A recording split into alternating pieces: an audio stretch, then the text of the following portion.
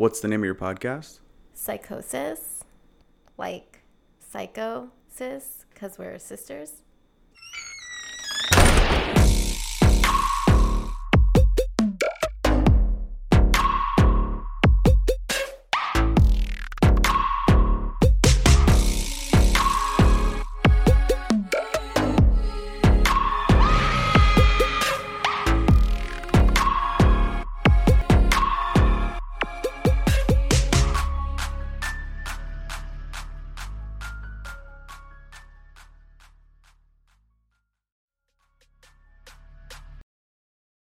Hi, guys. Welcome back to our podcast. I'm Kimberly, And I'm Mary.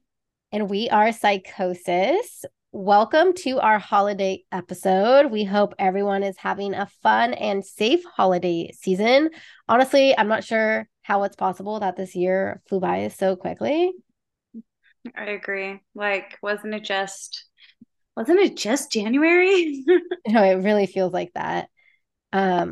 I swear, as we get older, the years just go by so much faster. Aw. We're going to be getting together as we do every year at our parents' house to celebrate the holidays. And it's a very nice time because it's seriously the one time of year that we actually all get together because we live in different parts of the state. This is true. It'll be fun.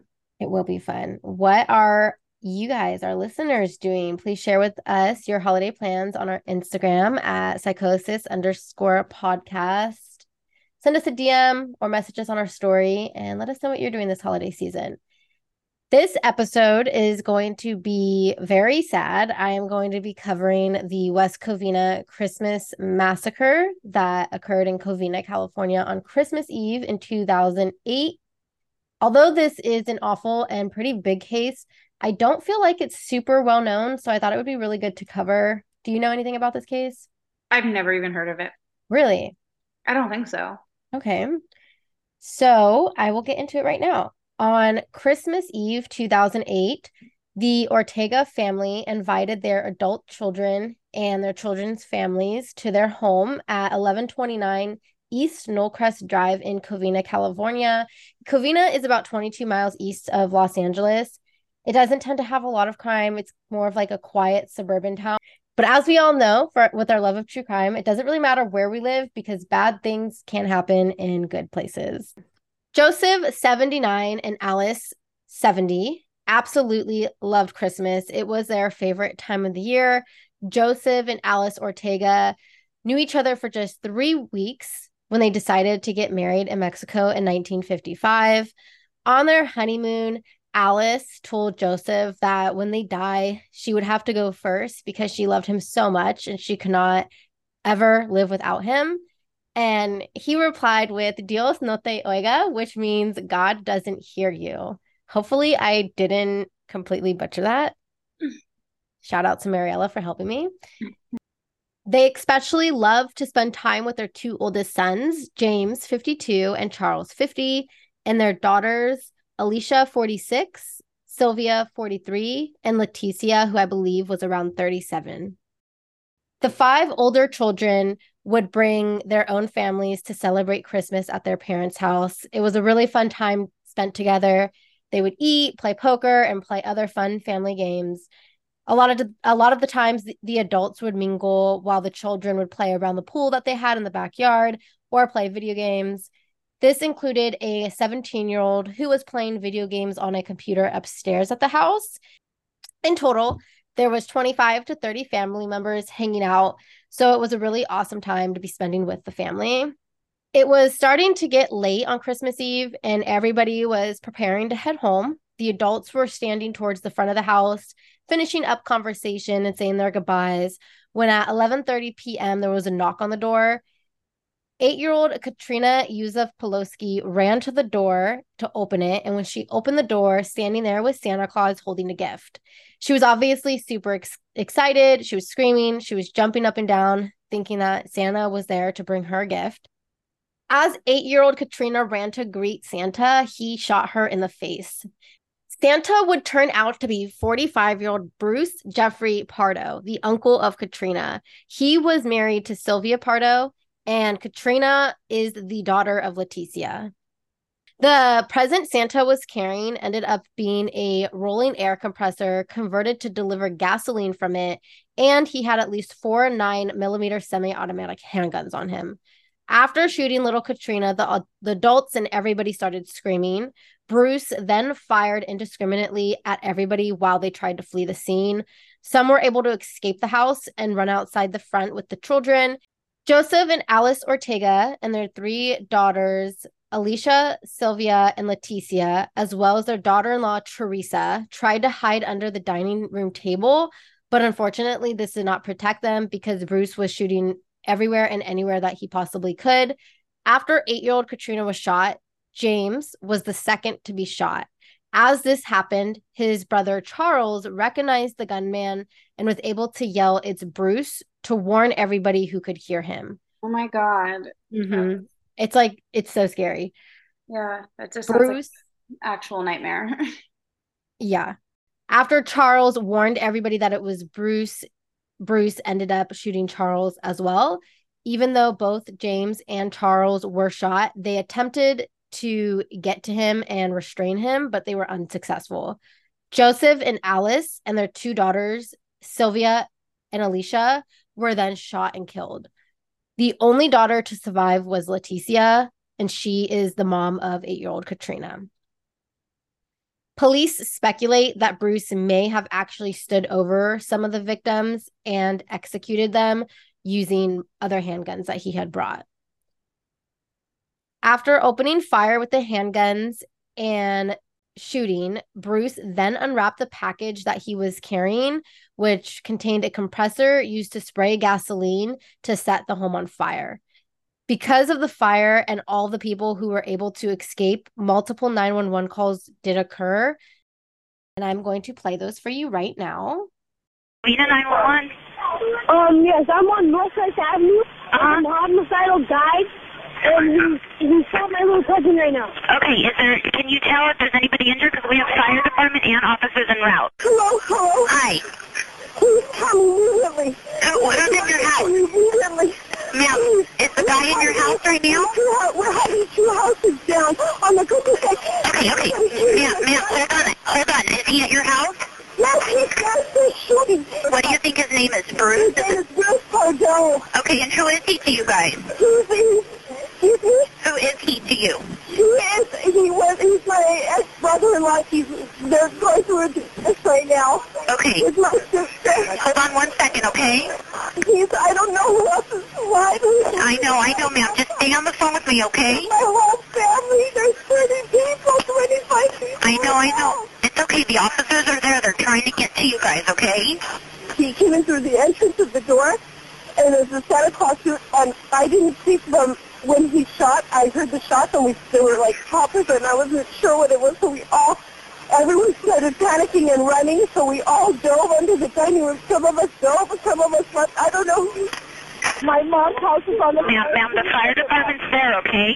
What's he wearing? What is he wearing, please?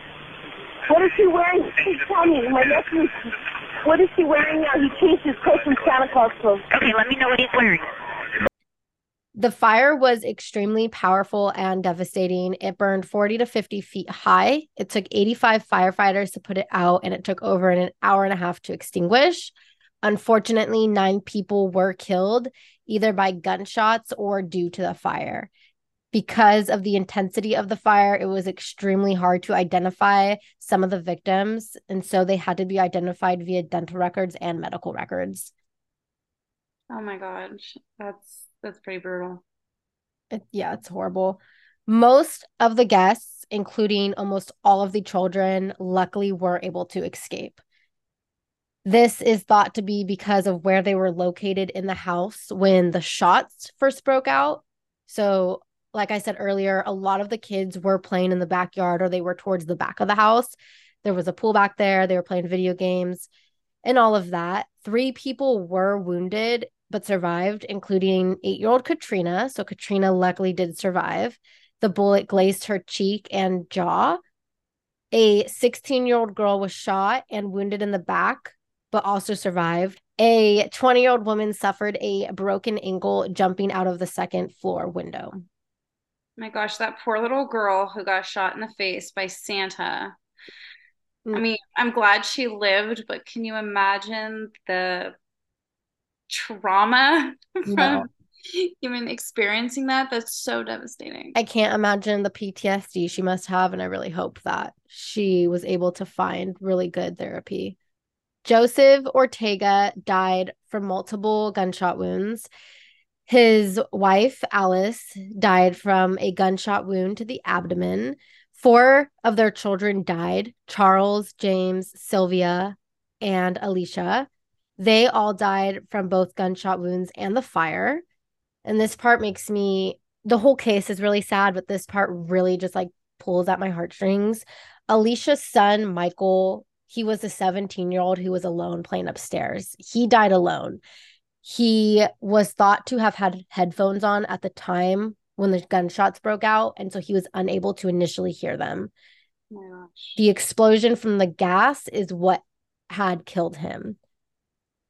Charles' wife, Cherry, and James's wife, Teresa, also died in the fire. Police immediately questioned the survivors about if they knew who was responsible, and multiple survivors were able to identify him as Bruce Pardo and tell the police that. There were also neighbors who were able to verify that they saw Bruce leaving around 11:45 p.m. from their street, so just 15 minutes after he knocked on the door.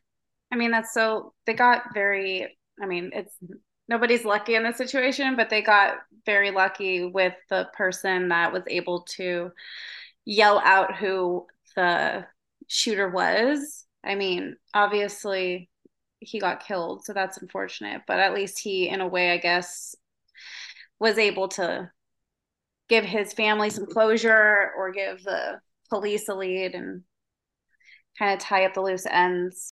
Probably was super hard to identify him otherwise because he, again, was dressed as Santa, so he was completely in costume, which is horrifying. It's a nightmare to think about. I believe that was Charles who was able to do it, which is, good for him. Really scary, but I'm glad that he was also able to identify the shooter. After setting the home on fire, Bruce put on his street clothes and took off in his Dodge Caliber rental car. The police were able to put a APB out, which is an all points bulletin to be on the lookout for his vehicle. While this was happening, 911 received a call in Silmar, California, which is about an hour from Covina, from a man named Brad Pardo. Brad said he had just come home from a Christmas party at his house in Silmar when he found his brother, Bruce, laying in a pile of blood at his house. A bullet hole was found in the ceiling, and Bruce had an exit wound at the top of his head, which suggested he placed the gun in his mouth before pulling the trigger. Of course he did. Why? I just don't understand the point of all of these people that go and do a mass murder or kill somebody else and then they take their own life. It's just, I just don't understand. I think it is completely senseless. A 9mm handgun was found in his hand, which is what he used to commit suicide. Another gun was found on the floor next to him, and another gun was found on his lap.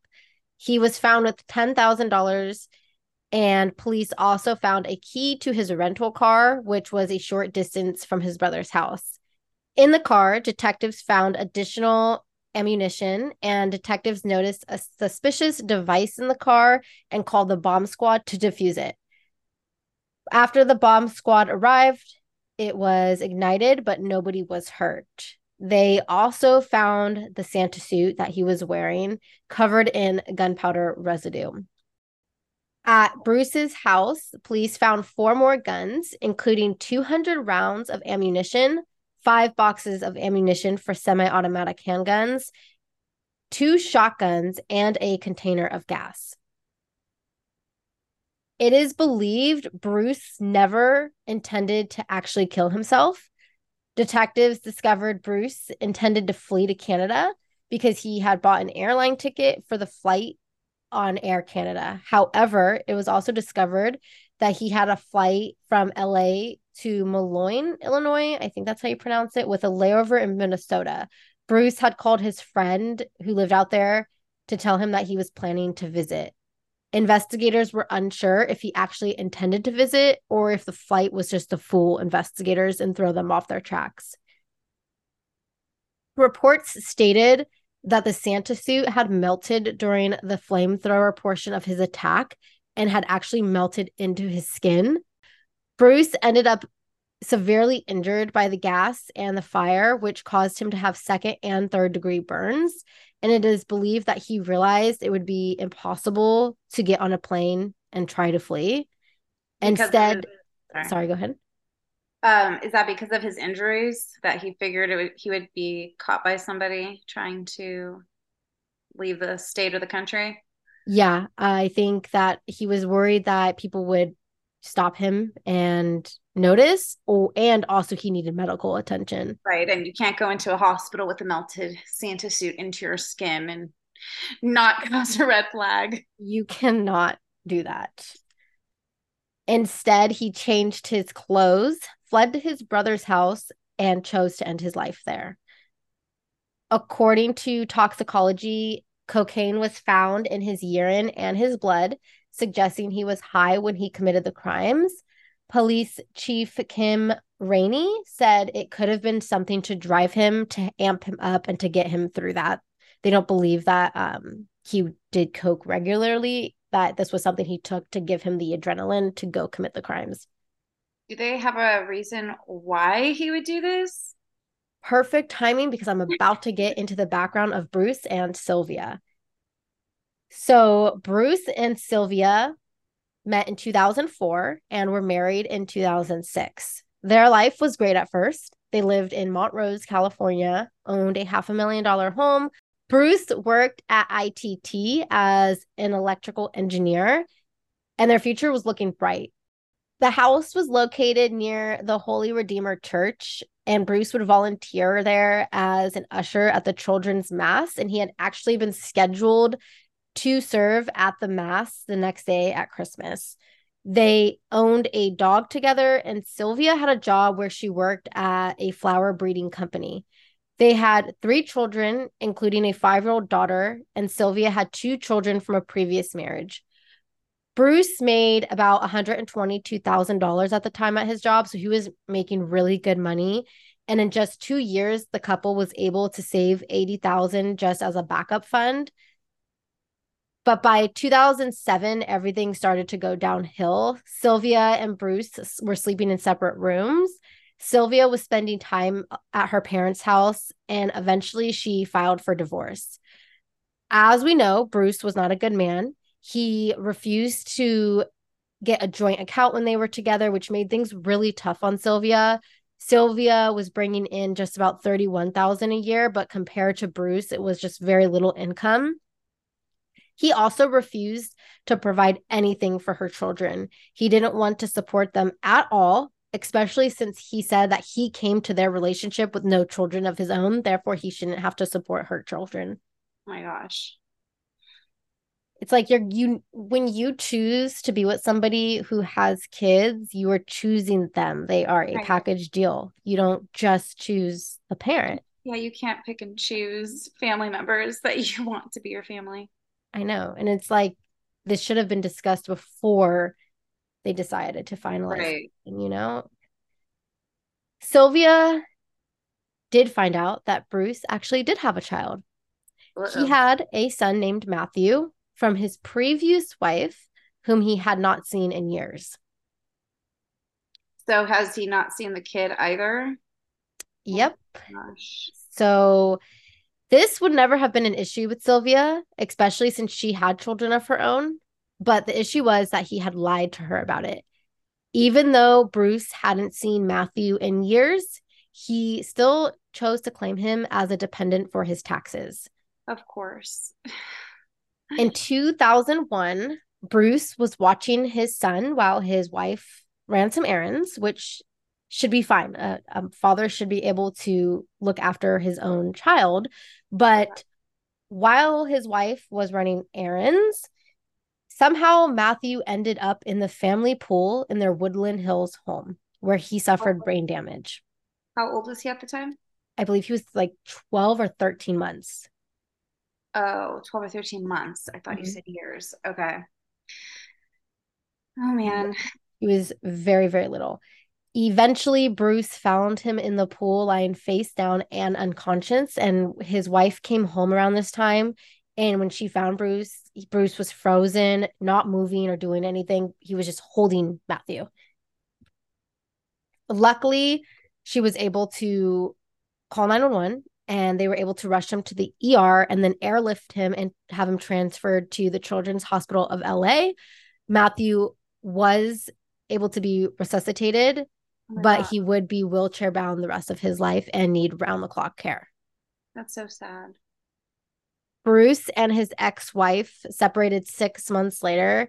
And then that's when Bruce began to act as if they never existed. In the first year, their son's care reached $340,000. Gosh.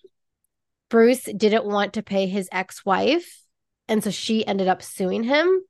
And she was awarded $100,000 homeowners insurance and a trust fund of $240 a month, which was set up to go towards their son's care.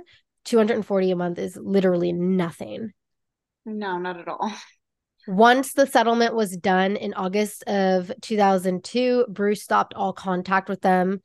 Bruce's mother, however, remained in contact with them, and she is a queen because she is the one who told Sylvia about Matthew. Oh my gosh. I mean, And again, I'm giving it to the parents because I feel like you only really hear about the times that they don't do the right thing in mm-hmm, these situations. So it's nice to hear that. I mean, I would like to think if my kid did something horrific that I would do the right thing. I So agree. don't hear about it as much. Yeah, more power to his mom because she seemed to be the only one with logical sense between the two of them.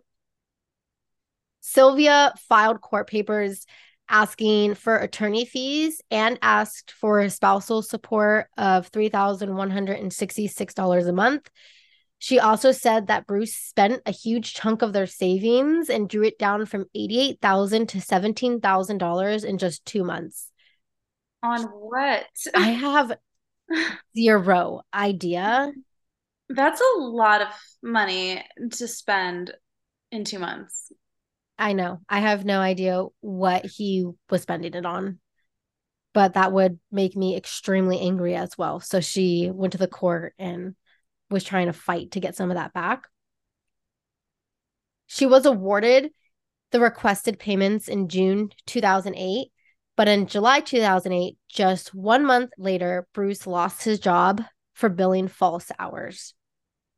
Bruce sounds like a real stellar human. He sounds like a gemstone.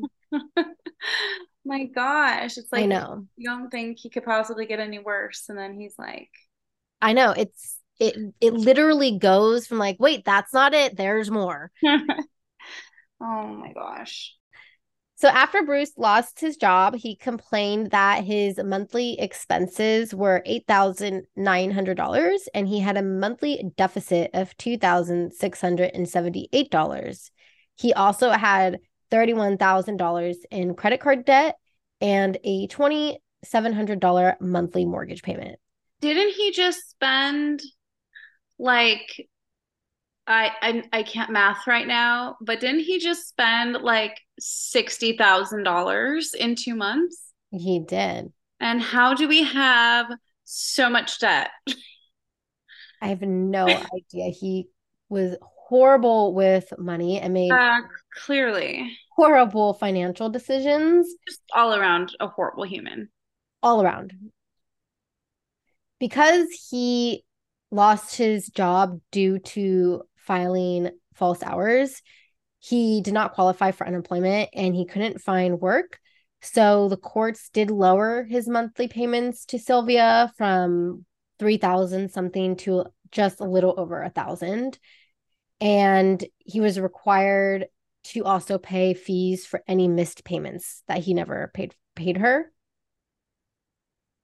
Just a week before the massacre, the courts waived all fees and awarded Bruce the house. However, he still had to pay $10,000 to her, give her back her wedding ring that he took, but she was also awarded their dog. Couldn't he have just sold the house to make up this money You would think. instead of killing an entire household of people? You would think. I Oh don't my know why gosh. men, not all men, but some men, Men. Just kidding, not all men. not all men, some men. He was mad because he felt that after giving her the money he owed, giving her her ring back, that she didn't have any expenses. She moved back with her parents. She wasn't paying rent. She bought a new car. She was going to Vegas. She was treating herself. She was going to golf lessons. She was going shopping. And she was a thriving queen, and that annoyed him. I mean, after dealing with him, she should be thriving. She should be living her best life in She Vegas. honestly should be. Oh my gosh. It is believed because of all of that, he saw how well she was doing without him, that he carried out this massacre. I mean, that just seems a tad bit extreme if you ask me. Yeah, I would say so. The only surviving daughter, Leticia, started a blog called Leticia's Hope, where she writes about her experiences, healing, love, family, and tries to also help others dealing with tragedy. Her daughter, who was shot, now advocates for those who have been affected by gun violence. At least 13 children were orphaned after this massacre. Wow. And That did not need to happen. it did not. And 2 children lost one of their parents. So majority of them lost both of their parents. Oh my gosh. Oh my gosh. It gives And me the I'm chills. assuming, did he like know all of these people in the house, or was he just shooting and at anybody? Because he didn't even know people were upstairs, right? So he was just going on a rampage. Yeah. So he didn't, I guess, know who was in the house at the time. He kind of just went in there completely. Blindly. Exactly. Oh God. However, he was very familiar with, his ex Right. family. He knew the layout of the house, obviously, which is terrifying. But no, he didn't, I guess, know at the time who exactly was in the house and who would be home. Oh my God. What, like, that just seems like a horrible coincidence to just, go over there for Christmas dinner and then this happens. Yeah, it's horrible. And like you and I grew up, we had Christmas parties every year at Oh our my house. gosh. I mean, the house had like 50 people at it. Every single year. And they weren't even our like blood family. They were friends and coworkers and people like that. I just can't imagine somebody coming to our house and doing that. No, me neither. It's not even a thought that I had, growing up. Obviously, who would think this would happen to them?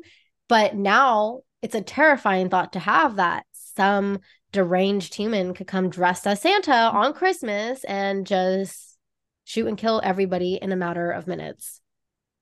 5 years after the massacre, the surviving daughter continued on the family tradition of dinner, recreating recipes from her late mother. And the remaining family members would all meet for dinner, exchange gifts. They continued to share memories and play games. But a Christmas day trip to church now is always followed by a trip to the cemetery, which gives me the chills. It makes me so I sad for them. totally just got chills as well. But it is nice that they continued the tradition. And I mean, obviously, a trip to the cemetery is sad, but in a way, it's kind of nice that they're at least all together doing Yeah, they're still like honoring them and letting their memory that. live on. As of 2013, so 2013 was a while ago now, but as far back as I could find, 10 detectives who worked the case still had remained with the department. I'm not sure if they're still there, but in 2013, a lot of them would continue to swing by where the house once stood.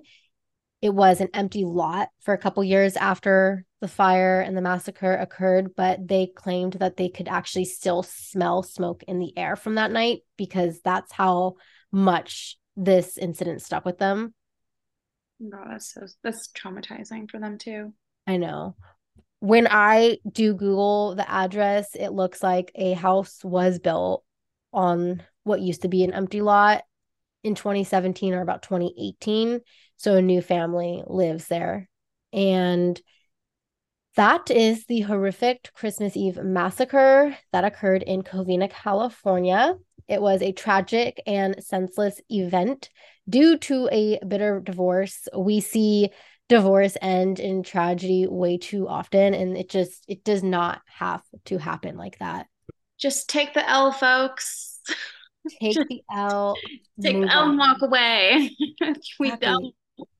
We don't need to be taking it out on the significant other. This goes to men and women. I'm sure maybe, it's happened.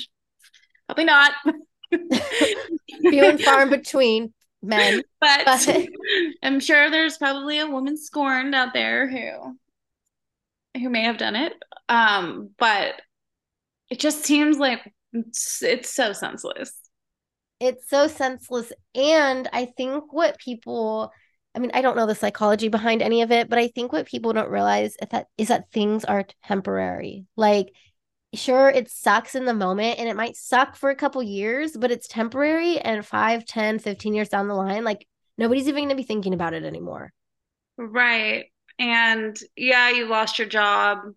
I mean, but you did some shady things to lose your job. But eventually you'd probably get another job again and you'd get the money again and everything would be back to quote unquote normal.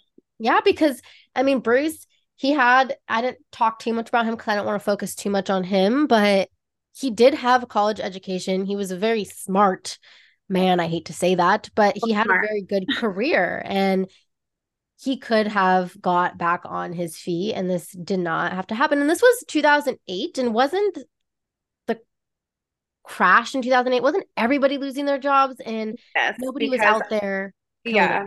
Because I graduated college in 2008 and then I got laid off. So. Yes. And I didn't go on a rampage. So it did not need to happen. It's a horrific crime, and it makes me feel just so bad for Sylvia and also her parents and her siblings, the whole family gone. Poor little girl. I know. I think she would be now about 23, 24-ish. So it looks like she's advocating for a lot of like school shootings that happen and people who are experience gun violence. And I'm so happy she survived.